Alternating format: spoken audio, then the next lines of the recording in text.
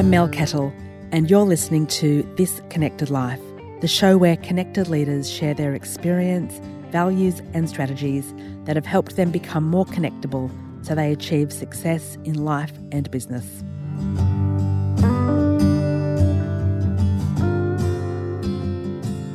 Welcome back to This Connected Life. I'm your host, Mel Kettle, and my guest today is the fabulous Leanne Hughes. Leanne is the host of the excellent First Time Facilitator podcast, which I was a guest on such a long time ago. I'll put the number in the show notes. I can't remember what number it is, but I met Leanne, I think, through social media.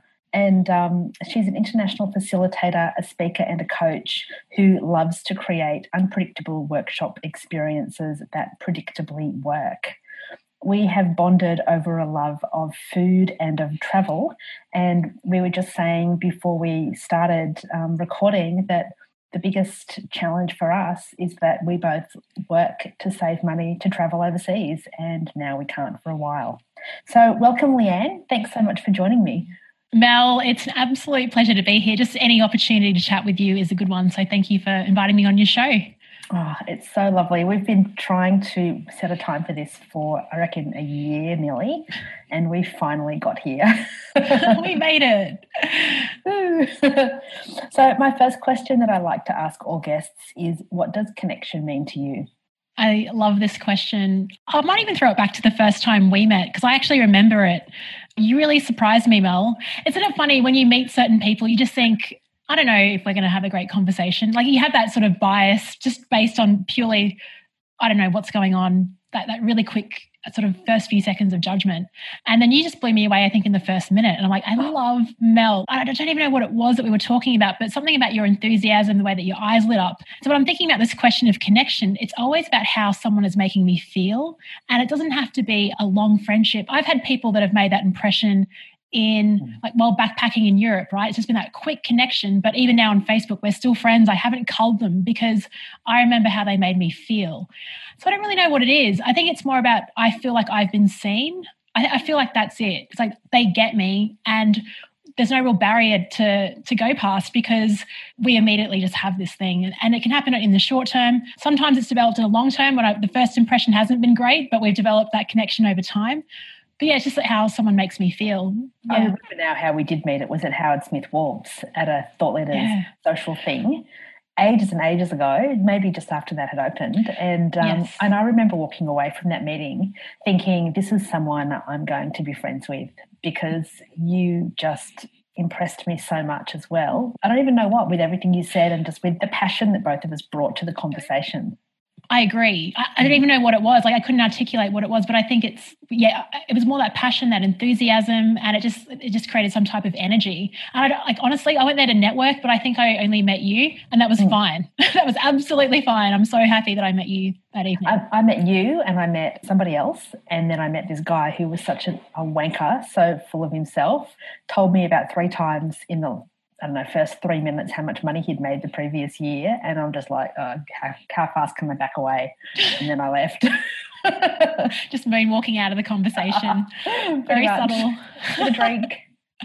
Yeah, well, actually, I remember what it was. I think you were the only one that was drinking beer with me. And it was it was a school night. And I'm like, yes, because I felt like it was quite professional. I didn't really know anyone. Some people were on like soda waters. It was the new year. It was actually, it was past the new year, and everyone was doing like being really healthy. And then you and I were drinking, like throwing back beers. It was like, I love Mel. I think I drink beer about once a year as well. So funny. It doesn't agree with me, but it was a really hot day and I walked out. That's right. Too funny. I love the Brené Brown quote, which you alluded to. True connection is to do with how you make people feel and how you show up to them in a real and authentic way. Totally butchered that. Hope she never listens to this. I'm sure she never will. I hope she does listen to it and reaches out. That'd be great. To tell me how I butchered her quote. Shoots you a tweet and you retweet that and be like, oh my gosh, Mel, you've made it. You've made it anyway, but it's nice to get acknowledged by someone like Brené. Thank you. So what are some of the main events in your world that have shaped your current perspective around connection? have been thinking about this long and hard, because when I think about careers and purpose, I think it also comes back to stuff that really stood out in your childhood. And so something happened to me when I think it was about 6 years old. I went to a birthday party. And I remember when my parents picked me up after a few hours in the car on the way home, I was saying that was the worst birthday party I've ever been to, because it was basically an event we just dropped off. There was nothing going on. There were no games. It was just sit around and watch the parents and the adults speak. And I guess my experience of birthday parties with my dad was we'd have structure, we'd have do all these really cool surprises and everything else. And the work that I'm doing now is about creating cool experiences, unpredictable moments. And it was funny, as a 6-year-old, that was triggered for me, the fact that I was just so annoyed because there was no extra effort in that birthday party. So that was one thing. And then I think another big event was I had a quarter life crisis, a QLC, when I was, about 25.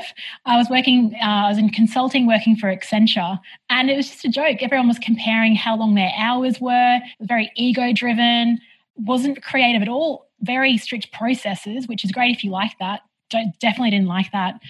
Yes, I had a QLC, and I ended up joining a company called Wicked Campers, and I was actually their global marketing person. And my job was to create road trip videos traveling around Australia and New Zealand. Look, the job was great, but probably most importantly was the person, my leader that I was connected to, the owner of the company. And he was all about personal development. So he would give me Jim Rohn CDs and things to listen to. And that reminded me of how much I loved personal and self-development. So those probably two things. And it just got me connected into what do I actually want to do? That really sort of where, I guess, two pivotal moments where it came together for me. I think our early career choices or job choices are so critical, and I've had a lot of people ask me for advice about where they should go to work for their first job when they, their first sort of career type job after uni, or when they're sick of doing whatever they've been doing as a part-time job. And I always say you need to make sure that you feel a genuine spark and connection with the person that you'll be reporting to, because they'll be the most important person to you in that job. And if you don't feel that you can get to love them and trust them, then don't go there, because they've got so much power and influence over you, whether they realise or you realise or not. Could not agree more with that, Mel. I reflect back on all the leaders and jobs that I've had, and the best ones have been tied to the leader. Absolutely. Why I loved a job. Yep. On paper, all the jobs looked good. Yeah. And people leave a job not because of the job or the work. They leave because of the people and the person, and they stay longer than they often should because of the people as well. And I think that a lot of employers don't fully understand or realise the importance of the people in the job. And I think, I'd love to think it's changing, but then I just keep hearing stories about people who are bullied or harassed or pressured or, so many negative things about the people that they report to, and they try to have conversations with them and they're just belittled or blown off. Yeah, and there's a really good book out by Gallup. It was 2018. It's called It's the Manager. Basically, they're saying with all the Gallup research that they've done over the years with employee engagement and all of that, the number one, the most critical relationship is the employee-employer relationship. So if you fix the manager relationship with the employee, you can fix your culture, you can fix engagement, you can fix everything. Just focus on that connection piece, because it impacts everything, exactly what you've said. Yeah, and I think so many people are put into managerial roles or people leadership roles without having the relevant experience and without being given the relevant training that they need. And I certainly have been reflecting recently on the first job that I had where I managed staff. And I went into a fairly senior role managing 6 people, and we had big budgets, massive expectations and outcomes that we needed to achieve. And I had no idea how to lead these people. And so I just went with my gut and got a lot of it right, but got some pretty big things wrong as well. And I just think we could have been so much better as a team if I'd even had an hour of training. I agree. I cringe and I think back to what I was like when I was a first leader. We'd have these, I thought I'll do regular catch-ups, so these Monday morning huddles. But you know what, Mel? It was basically me just telling everyone what was on the to-do list for that week. That was it. Yep. I was like, this is what we're going to do. And there was no input. Right at the end, I was like, any questions? Oh my gosh, I reflect on that and think. And plus feedback, I was treating them like my friend. I wanted to be liked. then there were different standards. I didn't give feedback in time. It was just awful. It was an awful experience. I wish I could go back and do that again with the hindsight of what I know now. Yeah. That was a job where I had a really difficult client as well. And again, I wasn't given the support that I needed or the skills to manage really challenging, difficult people. And I was in my 20s. And so, I'd had some good life experience, but I'd never had such a challenging person in my world before. I think that makes a big difference. Yeah. I learned a lot from that experience, and I've learned a lot about what not to do. Yeah. I mean, up to that point of not being a leader, I was the type of person I'd get home from work and I could have a great night's sleep. But once I became a leader, I got home and I was thinking, what could I have done in that interaction? And I was overthinking things. I didn't feel comfortable. Yet I had to go to work and role model the leader. I put a lot of unnecessary pressure on myself because of that lack of training, lack of awareness on what to do. And also that desire to do the best you can. I think never had I been so aware of what I didn't know as I was in that job. Yeah. Plus you got that really tough client that you just really in the sandwich, getting it from both ends. There's no sort of reprieve. Yeah, it was pretty grim. I went through a lot of people really quickly because of the pressure. Anyway, it was horrible. You mentioned as well unpredictable moments and how you create unpredictable moments. What do you mean by that? Well, I guess with the way that I design workshops is I try to think about what are people expecting from this, and then I try to do it a little bit differently. So I just think about every single workshop or experience I've been through, training session and corporate, all of that. So how it usually starts is everyone grabs a seat, then the facilitator or trainer will come up the front, and they'll spend some time introducing themselves. So that's an example. I'll take that and I think, how can I do that differently? So it might be when people arrive, I have a chat to them. When it starts, I'll go to the back of the room and get everyone just to stand up and talk to each other. Sometimes it gets to a stage where I go a bit too far. I actually even forget to introduce myself. So I'm like, okay, remind me, I do have to do that. But it's just thinking about what are people expecting and how can I do the reverse of that to make them think, oh, wow, this is not going to be like every other experience. Because I guess the advantage is the brand of workshops, team activities is not a strong brand. People often go there and think this is a waste of time. Why am I even here? So it's actually using that bad brand and using it to sort of shake it up. I like that. I like how you always try to mix things up a little bit differently. What's the quirkiest thing that you've ever done in a workshop? So my manager and I, this is back when I worked for a mining organisation, and we were invited to run a tool. It's called the Team Management Tool for a group of, it was like the strategic planning team. So their conference theme was reimagining the future. And I was thinking about the demographic, because basically the predictable thing to have done was to get there, introduce ourselves, introduce the report, talk it through. I'm thinking, no, we got to do something a little bit different. So I thought of the demographic. Working in mining, it was about guys between the ages of 40 to 50. They'd all grown up on Star Wars. Reimagining the future, I thought, there's a link here. So what we did at the beginning was I created a Star Wars introduction video, but I put them as the characters in it. And was like, we're on a mission it just had it was paying out some rival companies, calling them the rebellion, and it was quite fun. And so we had 8 o'clock in the morning, up the coast, lights off, the speakers, Star Wars comes on the screen, and they were like, whoa. And then the whole presentation had images of Yoda weaved through it as well.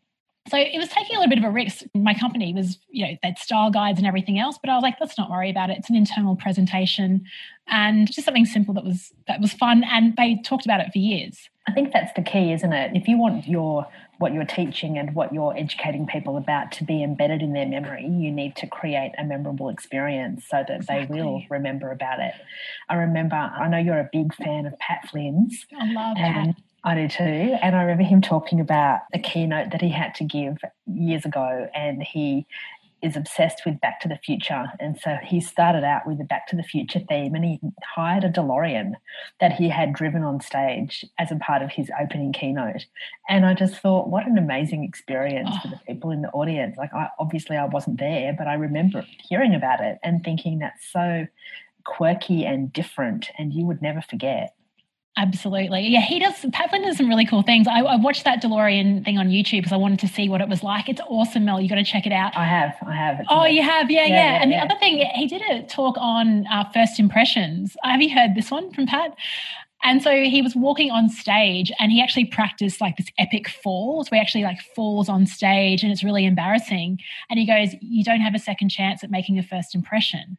How cool is that? Yeah, he's a pretty amazing guy. If any of you listening don't know him, then check him out. He lives in San Diego and he's just amazing. He's got a couple of things. I've forgotten what his podcast is called. Smart Passive Income. But he's he's live streaming on YouTube every single day. So for the last 100 days, he has shown up at 8 a.m. every day and done a live stream for an hour. Wow, that's impressive. Yeah. That's commitment. Yeah, I'll have to check that out. Yeah. Okay. One of the things that we've not been able to do for the last couple of months has been run workshops and present in person. How have you been transitioning what you've been doing so that you can still provide amazing experiences at unpredictable moments when we're doing it through Zoom or some other sort of online video conferencing tool? And I don't just mean the unpredictability of it all going into screaming because your power craps out. That is not the unpredictability you want, but we've all been there, haven't we? Or like I had a friend that was actually locked out of her own Zoom call. She just got locked out and couldn't get back in. It's like, I'm hearing all these stories. I haven't had anything that tragic happen yet, touch wood. But I think it's an evolution and I'm still learning. So I guess my approach to this is every chance that I have when I hop on a webinar or a training session is I'm going to try something different. This can go well or not so well. But what I liken it to is I still think people are at this moment in time a little bit sympathetic if things do go wrong. It's like when you start at a new company, you've got like 6 months to just make a few mistakes, ask a few silly questions before you've got to be professional. So I'm still pushing it every time. I guess when I first started, I was probably doing the default option. I was just sharing slides on a screen. Now I'm really thinking about this. And the first question I ask myself is, why does this have to be live? Is it a pre-recorded thing where I'm the expert just sharing my knowledge? And if there's any reason I'm going live on a live webinar or a live training session, it needs to be because I want some feedback, I want some interaction, I want some engagement. So I'll just like, I guess some simple things practical for your audience would be, I have like a cool welcome screen when people arrive, which is like, hey, welcome, we'll start soon. And I'll throw a question on there. Actually, Mel, I used your question the other day for a workshop. So what are you binging on Netflix? Oh, I love it. Yes. So thank you. Mel shared that in the conversation that we had. So people are chatting. I've also got Spotify on. I'm sharing some music, creating that vibe. And then when I'm ready to start, I will switch all of it off, unshare, and it's just me straight to camera, just for that that's a bit of contrast for that effect. And then through, say, 60 minutes, I'm just switching in between how much I'm on camera, between the slides, between chat and questions and polls. And I'll usually throw in a question like every, say, 5 or 6 minutes. So before I share content, I'll ask a question about it and then use the content to back up what people are saying or to pivot. I don't think it's too hard to create engagement. I think it's really about just remembering the reason why you're live is to get the involvement. Yeah, I completely agree. I ran a series of free webinars in the first couple of, 6 weeks of COVID. And there was one where, fortunately, I didn't have too many people sign up to it because I said to them, this entire webinar today is an experiment. I've got new content. I've got a new way of presenting. I've got new tech. I'm in a new space and it could all go horribly wrong. But bear with me because we're just going to have a play. Yeah. And you're not paying for it. So if you don't like it, hang up. Yeah. Won't be offended. Exactly. So fortunately, it went really, really well and I had some great feedback. But I think when you're just honest with people and you say, and when you're doing a freebie, then there has to be a bit of quid pro quo. You can't expect, the audience can't expect it's all going to be amazing all the time because it is an opportunity to have a play. But it was fun. And one of the things I did with that one was I didn't show a single slide. It was just me on camera the entire time. And I just had a conversation and used the chat box. And the only thing I would have done differently would have been, I would have put it into meeting mode and not in webinar mode. Okay. So that we could have all seen each other. But by the time I thought to do that, it was partway through and a bit late. So... Well, that's it. But now you know because and that's the thing. You've actually got to get on and do it because you can try all you want in Zoom test sites and like watch other webinars, but it's not until when the camera's on, you're live, chat's happening, your brain is like really trying to sort of multitask. It's only then when you can really get to the stage where you can practice all this. I think it's the same as public speaking as well. It's like you can't get or, riding a bike. You don't get great at riding a bike by watching other people or reading a book. You've just got to be in that environment where your cortisol levels are pretty high and you still have to deliver. Exactly. And the more you do it, the more comfortable you become and the better you become. As long as you take the learnings and the feedback in the spirit with which hopefully it's given. Good conversation around feedback, yeah. And being kind to yourself, I think. I also liken it to when, like, in Australia, I can drive a car, no problem. I can do everything at the same time. But then I go to Canada, other side of the road. It takes a bit more time and I've got to be a bit slower. I think it's the same with moving from face-to-face to virtual. Yeah, the first time I drove in the US without a passenger in the car, I was shitting myself. I was freaking out about it for about 2 weeks before I actually even picked up the hire car. Yeah, I couldn't believe, because I've spent a lot of time in North America driving on the other side of the road, but I'd always had somebody with me to remind me which side of the road I had to be on and which way to come out of car parks and which way to, which lane to be in and giving me the directions. So to have to suddenly be responsible for all of that was really unsettling. Yeah. I actually had a Post-it note with like an arrow on the steering wheel just going, just keep to this side. Kind of like what I do on my virtual workshops. I've got like a Post-it note on my camera, like, look here. Yeah. That's clever. Yeah. Someone said to me, in order to look at the camera, put a little photo of someone who you love next to the camera. So your eye will look to them. And I thought that's lovely. Yeah, that's a good idea. Or 2 arrows on Post-it notes pointing into the light. Yeah. I like that. Yeah, it's a great hack. It is, isn't it? Yeah, it's clever. Do you have any other good hacks? I do. Actually, I was on a coaching call the other day and it was like, an hour session. In the last 5 minutes, lady's like, okay, so what are all your virtual hacks? It was like, oh my gosh. I actually just recorded a podcast episode about this. I'm trying to think of one. So a few things even I did before I start would be warming up your voice, getting used to the camera, framing your shot. Hands, that's another thing. I think we forget. So you can have all the best facial expressions in the world, but it really makes a difference when you use your hands. And I posted a video on the Flipchart, Mel, a guy called Mark Bowden in Canada. He talks about, instead of using your hands to go out, you actually want to bring them in to maintain the energy. So you're actually framing your hands in the shot. It creates more energy like this rather than talking. On a big stage, you'd go quite wide. On your Zoom frame, you want to bring the energy in. So, that's so clever. Yeah, he based it on like it was like 1920s German filmmaking. They just all about bringing the energy into the frame. Oh, I have to remember that. I like that. One of the things I always have to do is take off my bangle because otherwise it bangs on the desk and it's really annoying. Yeah, and it's only like little things like that when you actually start. I guess the fact that you've done podcast episodes, you would have picked that up on that as well beforehand. Yeah, but when I do, I'm just taking it off because quite often when I record a podcast, I'm either in the same space as the person and we're doing it face-to-face or I'm standing up.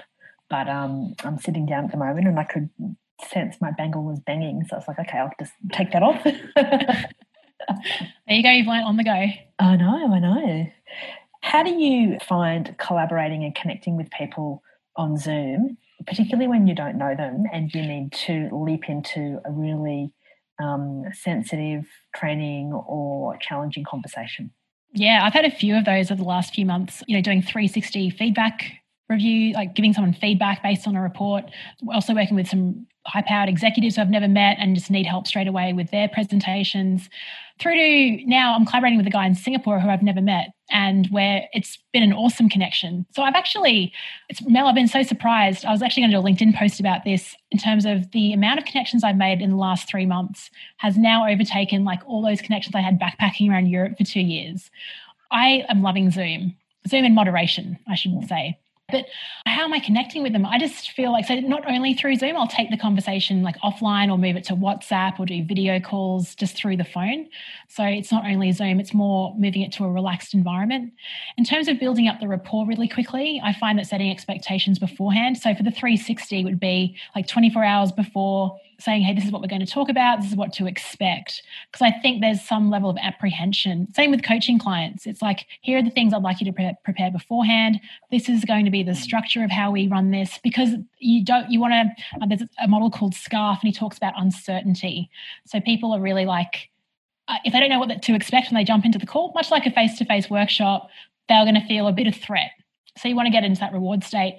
I ran a strategy session last Friday. Prior to that, I actually filmed a video saying, hey, I'm Leanne, like just getting them used to who I was. So I guess the stuff that you do beforehand in prepping for your face-to-face, it's still relevant now. But I think, Mel, I mean, the simplest thing is the second you get on there, a big smile definitely helps. Yeah, I find it personally really easy to smile on camera. I think there's a lot of people who are still getting used to that. And I've had a couple of colleagues say to me, I've been told I need to turn all of my in-person training into the equivalent over Zoom. And then she burst into tears. And she said, I just don't know what to do or how to do that because it's such a foreign thing to her. But also, she said, I love being in person. I get the energy from it all. Definitely. And I don't know whether she said, I don't think I'll get that energy on Zoom. And I said, you'll get a different energy and you'll have to work a lot harder for it. But there's still energy to be had, especially if it's in meeting mode and not in webinar mode. So for those who don't know the difference, in meeting mode, you can see the faces of everybody else who's on the call with you because if they have their camera on, then their faces pop up. They're tiny, but there's faces. And when it's in webinar mode, the only person whose face is on the screen is yours. And it's really, really different energy levels because when you're in webinar mode, as you know, you can feel like you're talking into a vacuum. Yeah, the most reassuring then, the thing I'm looking at is like how quickly is chat moving? That's my indicator. And I want to get it moving. So even when I have questions, I really want to, while I'm talking, still ensure that there's some chat happening and they're connecting through chat in some way. So asking a question like, hey, continue this on, like tell us a time when, and keep that going. Yeah, because that's like the only indicator, right? Absolutely. And I think it's true, yeah, because I am the same as that trainer. I was getting a bit, like, because I love the in-person experiences. But what I'm thinking of now is, oh my gosh, like, I don't want this to sound like an ego thing, but if I can do this on Zoom and get engagement, how great will I be once I can get back into a face-to-face environment? Like, if you're right, you've actually got to provide your own energy. It's like your own cheerleader, your own, like, music playing. You've just got to give that all. And you're not getting that immediate feedback. But if you can do that in a quiet home, to a camera, imagine what the energy is going to be like when you're released into the world again. But imagine also the opportunities that it provides because, you know, I want to break into the American market and the UK market, and coming from Australia, that's really hard to do. But it's a lot easier now because clients over there won't have to pay airfares. Yeah. So they'll save, 10 grand on a business class flight in a heartbeat. And so there's just, I think, tons more opportunity if you do get the online side right, or if you make an effort to make it the best that you can. Yeah, and I think there's a conversation around timing that also pops up because a lot of people are like, oh, we'll move our one-day experience online. It's like you can't. Like, I'm certainly not going to sit there for 8 hours and watch someone present.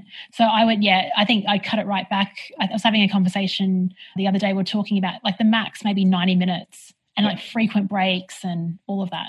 Yeah, I did a 2.5 day in-person program, and I was attending it, and they converted it to 4 days online. Yep.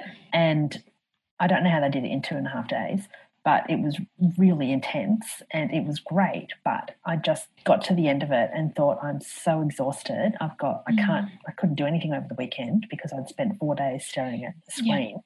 And I just think there has to be better ways of getting your messaging across, and maybe it's giving you more pre-work, or maybe it's just reducing your expectation of what can be achieved over that period of time. Yeah, I agree with all of that. Actually, one thing I did last Friday that is really different that I wouldn't usually do, because I'm not really known for being mindful or calm, is I got a friend in the States. She has a podcast. It's called Centered in the City. So she does like mindfulness, and I got her to record a 10-minute meditation for the group. We were doing like a 6-month strategy session. So she created a visualization for them. And I played it. I said, look, turn off your video and audio, go to a quiet room and just listen to this and come back. So I think that was a way of getting people connected while getting away from the screen, but also keeping it on task, which I found, I was like, well, this is a cool solution. Actually, I should talk about it on the podcast. I really like the sound of that, because it's easy to say to people, you've got 90 minutes for lunch, go outside for a walk, sit down and have a meal, step away from the screen. But if you're in a multi-day online training program, you still have to respond to your emails. You still have to maybe complete some work. You still have other things to do that require a screen. So giving someone a task that forces them to step away, even just for 10 minutes, I really like that. That's really clever. And it really did ground everyone. It was like, even me, who's usually just like high paced and not into that. Yeah, it was really nice. And I just find as well, when you're on a full day or a multi-day training program or workshop program online, the breaks just seem to go really, really quickly. I found that too. Yeah, like because we had another one that I did a few weeks ago. We had like 20-minute breaks, and it just was not long enough. I'd say a minimum of 30. Yeah, at a minimum. Yeah, totally agree. And you know, add I reckon at least double whatever you would normally do. Yep. So 30 for morning, afternoon tea, 60, 90, maybe preferably even 90 for lunch. Yeah. And give that instruction, give the instruction, turn your computer off, go outside for a walk, and maybe set a challenge. One of my clients who's a CEO of an association, has set a photography challenge for her staff throughout COVID while they were working at home. And she said every day in our team Slack channel, I want you to share a photo of something outside. And she'll say to them what that something had to be. And it could either be a plant, or it could be an animal, or it could be a flower, or it could be a footpath, or it could be some sky. And it had to, and then she would get them to put a part of themselves in it, or something to prove that it was taken that day and not just from their camera roll 3 years ago. Oh yeah. I love that. And it was fantastic. She just had, because she said, I know what my staff are like, and I know that I really struggle to get some of them away from their desk when they're in the office. And I can only assume it will be even more difficult to get them away from their desk when they're at home alone, with no one there to talk to or to engage with or interact with. And so she said it was just a really successful little experiment that got people into at least 30 seconds of fresh air every day. Yeah, it's a good point about, I love that idea. That's brilliant. And it's sort of what we're going on with just into Cubus's workshop, just getting out, taking photos. Yeah, I can't wait for that either. But the screen time, I know, Mel, you talk about it a lot, and just like, I'm really struggling with screen time. My phone, I got the alert yesterday. It had 5 hours and 53 minutes, my daily usage. That's up from 3 hours. Yeah.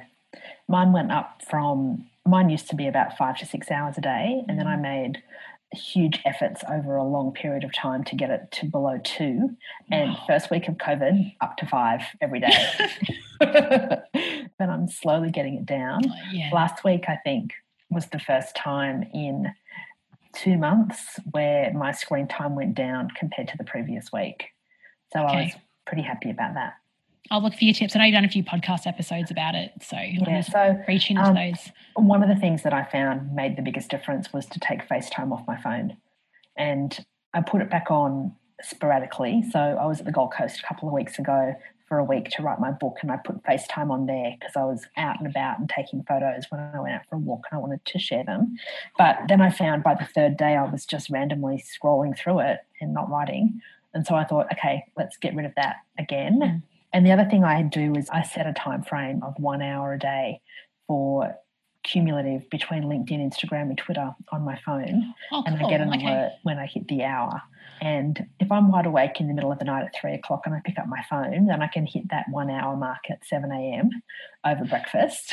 And you have the option of ignoring it, or, you can ignore it for the rest of the day, or you can ignore it for 15 minutes, or you can just keep it locked. So there's flexibility. And even though I normally just hit ignore for the rest of the day, I'm aware that, okay, I've already been on my phone for at least an hour because it's only monitoring those 3 apps. And that's made a difference as well. Thank you. And the third thing is put your phone in grayscale, because Instagram's really ugly in grayscale. Oh my gosh, that's such a good tip. Yeah. Thank you. Yeah, I learned that one from Dr. Amantha Imber at the Space Conference last year. And she did a little workshop on getting back time for yourself, and that's one of the most useful tips. And she said, try it for 24 hours and see how you go. Because even the notifications on Facebook would turn grey. On LinkedIn it's like a bright red. Yeah, that's brilliant. Everything's great. Oh, and turn off all your notifications. That should be the first thing you do. Yeah. Yeah, because then you don't get tempted to look. Yeah, keep the key ones on. I keep messages. I think I keep WhatsApp, text messages, calendars, and Facebook Messenger. Yes. Spend some time with my phone, because that really shocked me yesterday. That's terrible. Like, my gosh, I could have a book, Mel. But it's 6 hours a day. Yeah, I know. But it's so easy for the time to just build up. And, you know, the whole point of it, of the app, so that they suck you in and they keep you going back for more and for more and for more. Yeah. And when, as we know from reading that fabulous book by Nir Eyal, Indistractable, when you're ready to be distracted, the phone is a great tool for that. Yeah, that was a great book. Yeah, it was. It was highly recommended. I've recommended it to so many people. So just a couple more questions. Speaking of books, are there any other books that you love that have really impacted you? Definitely Pivot by Jenny Blake, I'm going to say. Yeah, I mean, just her as a person has just really changed a lot of the trajectory of my career and what I've been doing. I'd moved back from Western Australia working for a corporate mining company and just felt like a fish out of water, directionless, asking myself some fundamental questions like, is this where I want to be? And I was really confused. And I guess my first thing was to hop onto Seek and find another opportunity. Like, that's what we all do, right? We just hop straight on and look for opportunities. But I read her book and she's like, it's all about planting first, doing a lot of self-work on what gives you joy, what tasks fuel you, what type of people you like hanging out with, asking those questions. And what I realized was I wasn't actually using any of my strengths in that role, but I stayed at that company for a few years and turned it around and ended up having like the best time, the best opportunities, flying all over the world. Basically from reading her book and realizing the problem isn't the job or the company, the problem is me. Yeah. I used to, whenever I was disillusioned at work, I used to always say to myself, what is it that is the problem here? And will changing to a new job remove the problem, or will I just be taking the problem with me? Exactly. Yeah. The majority of the time I just would have been taking the problem with me because the problem was in me and nothing to do with, well, some things to do with the company and the people I was working with, but the majority of the problem was me. And until you recognise that and can address that and can do the self-work and make the relevant changes to you, there's no point in uprooting yourself from one employer to another. Exactly. I mean, you could even sort of bring that parallel back to even like relationships. Oh, yes. You know, it's, it's like, there's, I've got, friends, and it's like, well, what's the common denominator here? I don't want to say that to be brutal, but it's like everyone's looking for a fix, but the fix sometimes it is, well, most likely it's like looking in the mirror and doing that discovery work. And it takes time, it takes energy to do that. I remember one girlfriend, she said to me, I've kind of forgotten who I am because I've had a boyfriend continually since I was about 14. And I'd end up one relationship and I'd start another. And sometimes I'd start the next one before I'd even ended one. And so she ended a long-term relationship with this guy, and then she said to herself, I'm just not dating for at least 6 months. I just need a complete break so that I can work out who I am and what I want and what I love. So she did, and then she met this guy who was great, and she married him because she said, I was ready then. I'd had a much stronger sense of who I was and what I valued and what I wanted. And thinking about her now, it's always reminded me of that scene in The Runaway Bride with Julia Roberts and Richard Gere, where Richard Gere says to her, they're in a diner, and he says to her, how do you like your eggs? And she looked at him and she said, how do you like yours? And he said, no, how do you like yours? And she didn't know because she'd only ever said, I like the same way eggs cooked the same way as her previous boyfriends. And so there's this beautiful scene where she's ordering 8 different types of eggs, scrambled, poached, boiled, over easy, over hard, and omelettes and frittatas, and trying to work out what she liked the most in how her eggs were cooked. I love that. That's a really poignant scene. Yeah, that is a great scene. Yeah, and I think so many people get so wrapped up in being people pleasers Big that time. they forget that they need to please themselves first. And I think I'm having a lot of conversations with friends that have been made redundant as part of COVID. And a lot of them are like, I'm actually so relieved. I'm sleeping the best I've ever slept. I don't know why I was at that job for so long because they treated me like crap. And they're actually kind of wakening up, because that's the thing. We don't have this whole awakening and the reflection work. You've got to really pull yourself out of the day to day, but we're so busy and we're doing all of the things that we don't actually reflect. It's only when something painful happens or we're disrupted that we do that. Yeah. And I sometimes think as well, you don't realise what a bad situation you're in, whether it's work or a relationship or, you know, whatever other situation, until you remove yourself from it. And I remember when I had my awful job in my 20s, my GP said to me, when you're in a really stressful situation, you just need to walk away from it. And we were talking about it in relation to Christmas dinner, which was a meal that I truly hated because of the stress and how fraught it always was. And he said, if you can't get out of going completely, then when it all gets to be too overwhelming, just make an excuse to leave the table. And I looked at him and went, like what? And he said, go to the toilet. Say you need to go to the toilet. And I think that Christmas I went to the toilet like 12 times during Christmas. And one of my aunts came up to me afterwards and said, do you have a UTI? Okay. I'm like, yeah, I'm fine. It's so funny. I love that he was so prescriptive in that. But it works. And exactly. Ever since then, whenever I've found myself in a situation where I feel like things are spinning out of control or I'm going to just completely lose it, I just walk away and I just make a reason. And it's like, I've just got to get a drink, or I've just got to go to the loo, or I've just thought of something I really urgently need to do. And I've just taken a few steps, and I've often gone back within 30 seconds, but it's that circuit breaker that can help things feel better. More settled, yeah. Rather than just reacting. Yeah, exactly. And that can stop you from reacting in a way that you're going to regret as soon as you've reacted. Yes, circuit breaker, pattern breakers, they're good. Yeah. I don't really have one. I need to preempt one. I'm sure something stressful is going to happen. So I'm like, what is that? Well, hopefully it won't. Like to me. Yeah, hopefully it won't. And I think for me personally, I know now what triggers stress in me. And I try really, really hard to not put myself in those situations in the first place. Or if I have to put myself in a situation that I know is going to be unnecessarily causing me anxiety, then I put myself into it with a plan to get myself out of it. Yeah. Sometimes it works, sometimes it doesn't, but at least I've got that plan going in, which gives comfort. I kind of need to reflect on that, because I don't know if this is the same with you, Mel, but I've had opportunities to work, and because of COVID, things I would have said no to, I've been saying yes to. And then when it comes around, I knew I didn't want to do it, but I just accepted it because of that scarcity mindset. And then it's caused me unnecessary stress. And so now I'm just going to record it. I really need to document it and go, this is how I felt. I knew it wasn't a bad idea, but I still said yes. And I regretted that. So I think it's about keeping that in front of mind. So when it comes along again, I know what the plan is to say absolutely not, because it's not worth it. Yeah. When I was a media advisor in government, I was also a spokesperson in the government department I worked for, which was really unusual for anybody who wasn't a minister or a Director General to be a media spokesperson.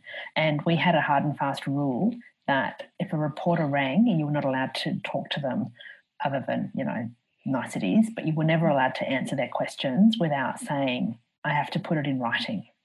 And so that gave you time to think about a considered response. Oh, I like that. And so when people say to me now, ask me questions, and my automatic response is yes, or my automatic response is no, quite often I'll say, can you give me all the details? Preferably email them to me so that I can absorb them better, because that's how I comprehend better in writing than verbally.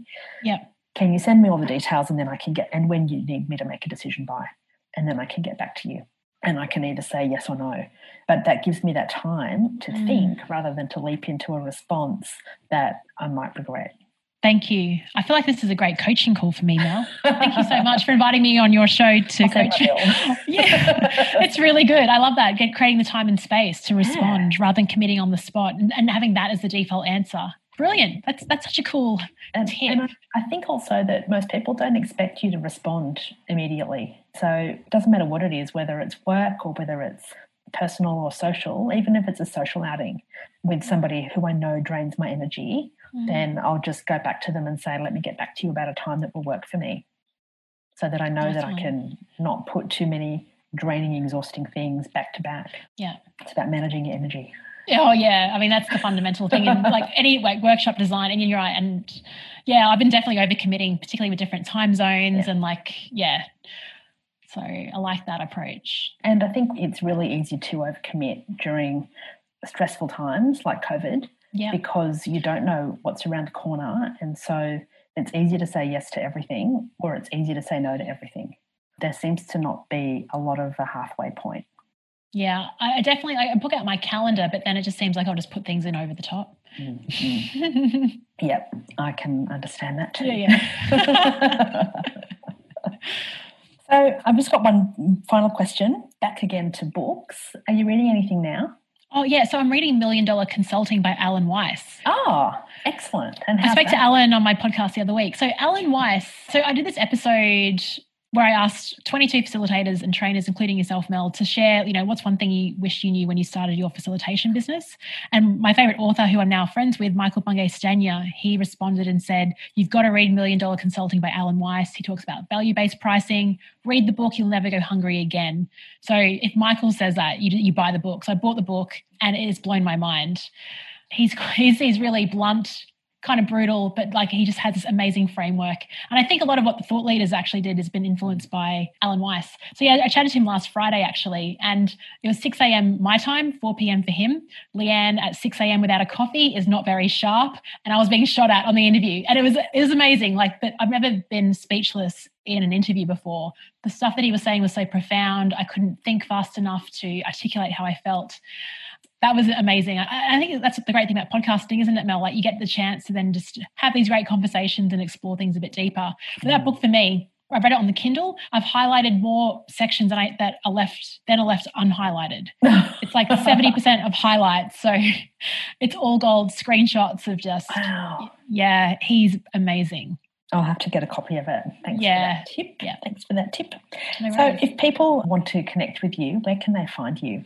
Yeah, so they can listen to my podcast. They want to know how to create non-boring workshop experiences over at firsttimefacilitator.com, or if I'd like to check out the work that I do, leannehughes.com. And I love accepting LinkedIn. I just love getting diversity in my newsfeed, so please reach out there.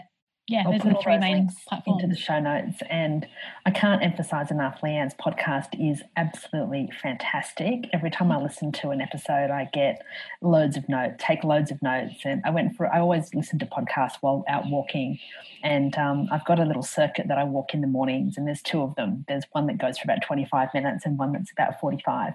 And I normally do the 25-minute circuit in the morning. And I came back one morning and my husband said to me, did you take the longer walk today? And I said, no, I was listening to one of Leanne's podcasts and I had to keep stopping to type notes into my phone. That is the ultimate compliment. Thank you so much. I like that. I love hearing that. I love people taking action and getting notes and just thinking of new ways to doing things. That's the whole purpose behind it. So thank you for listening and for being a guest on the show. Oh, you're so welcome. It was so much fun. I'd love to come again. Yeah, of course. Okay, thanks everyone for listening. It was Leanne Hughes, and I'll be back again in a week or so with another episode. Thank you, Leanne. Really appreciate your time. I love chatting to you, Mel. Thank you.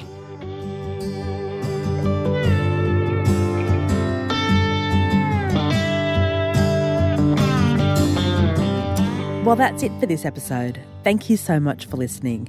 If you liked what you heard, please hit subscribe so you don't miss any future episodes. And if you really liked what you heard, please leave me a review on iTunes or a recommendation on LinkedIn, or both. The show notes are all on the website melkettle.com/podcast. And I'd love you to connect with me on LinkedIn or Twitter. You'll find me at Mel Kettle. See you next time and stay connected. Bye.